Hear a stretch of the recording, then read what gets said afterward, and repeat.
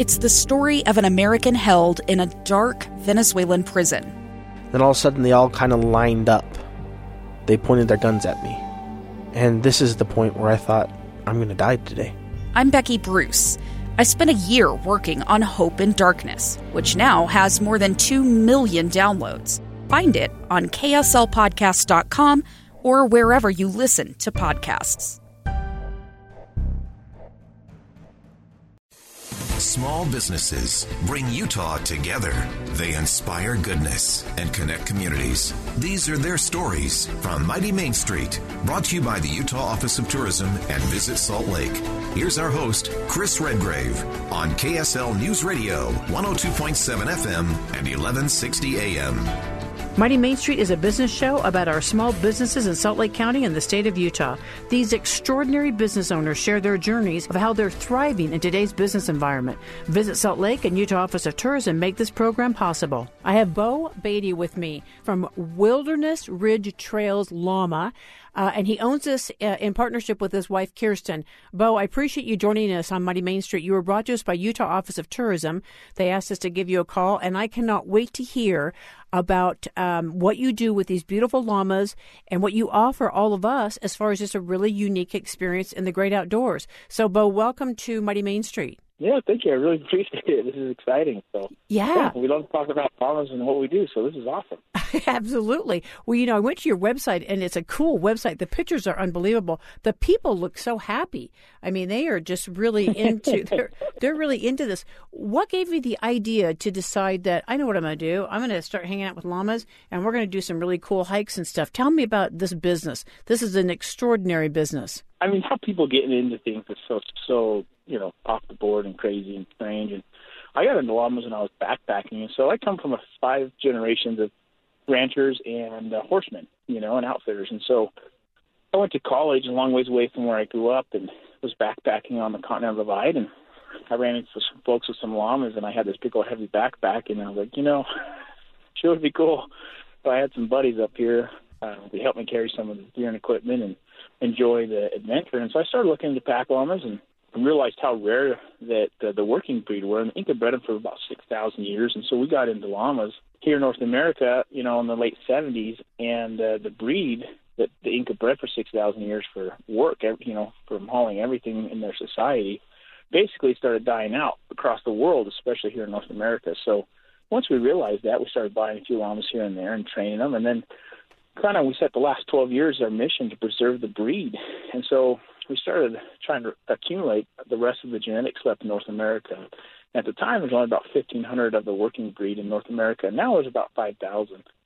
And we kind of helped that grow to that number and preserve that breed and done some importing. And so the llamas need to work. I mean, they love it. It's like a lot like a retrieving dog. It's just in their nature and in their DNA. And so the business allows the opportunity for llamas to work and for us to be able to afford and keep the llamas and preserve the breed. And so we started doing it basically kind of necessity, and then we realized that the enjoyment that we get from taking people on the trail, whether it's a 1-hour day hike or a 5-day trip in Yellowstone National Park, it's just an exceptional adventure, and people get such a kick out of it, and it allows people an opportunity to go and see places they normally wouldn't be able to go and see because of carrying the weight and gear and equipment. And then for the short day hikes, it just makes for a very unique adventure. We have people call us, for example, like a mom will call and say, I've got 5 kids and we want to go on a hike, but my kids get whiny and cry and after like a mile of hiking. And we always tell them, well, we hear that a lot, but everyone gets a chance to leave their own llama and feed them their little pellets that we give them. And, at the end of the hike, the kids are usually like, wow, it's over already? It's because they're so enthralled with the llamas and what's going on in the surroundings in the Utah area that they kind of forget about the hiking part. So it makes it really fun. Boy, that is amazing when you consider all the information you just gave us. Why did the llamas start dying out, Bo? I mean, you said they've been around for thousands of years. What happened to the llamas? Kind of long story short, basically, I mean, it's kind of been falling out since the 1500s, since the fall of the Inca civilization, and basically the conquistadors came in, started taking over the civilization. They did that by killing the leader at the time's working llamas. And if you had a working llama back in the Inca civilization, you were considered to be royalty or family of royalty. And the working llamas were the best of the breeds because they were used every day and did all the work. They were like, in today's terms, the semi-trucks, the rail cars, the airplanes, the cargo ships, Wow. And they're kind of ruled by the emperors. And so since then, it's kind of been falling out because the conquistadors came in and started killing the working llamas because they were a symbol of prosperity and a symbol of the land. And people have since then been trying to recover it. But what happened in the 70s when llamas were imported, people were so interested in them and were using them, but then the baby boomers kind of just stopped doing it, and it kind of died out. Llamas, in 1990, there's 270,000 llamas in North America, according to the census survey by the USDA. And now, in 2017, there's less than 30,000 total, at the various different breeds. And so people just kind of stopped doing it, lost interest. And we realized that and realized, man, if we don't start doing this, it's going to be gone forever.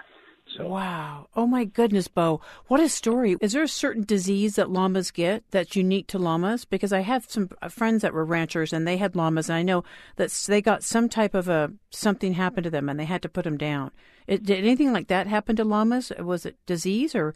Yeah, it was basically a fallout of people just stopped breeding them, And if you look back at kind of the history books and the registration that people were doing at the time, basically in the early 90s, people just stopped doing it, and that's when they stopped breeding. And the age class of people that were breeding just got too old, and there was no new generation that picked it up. Just a kind of generational shift. And I'm 33, my wife's 30, and we've been doing this since we were in our early, since I was 20.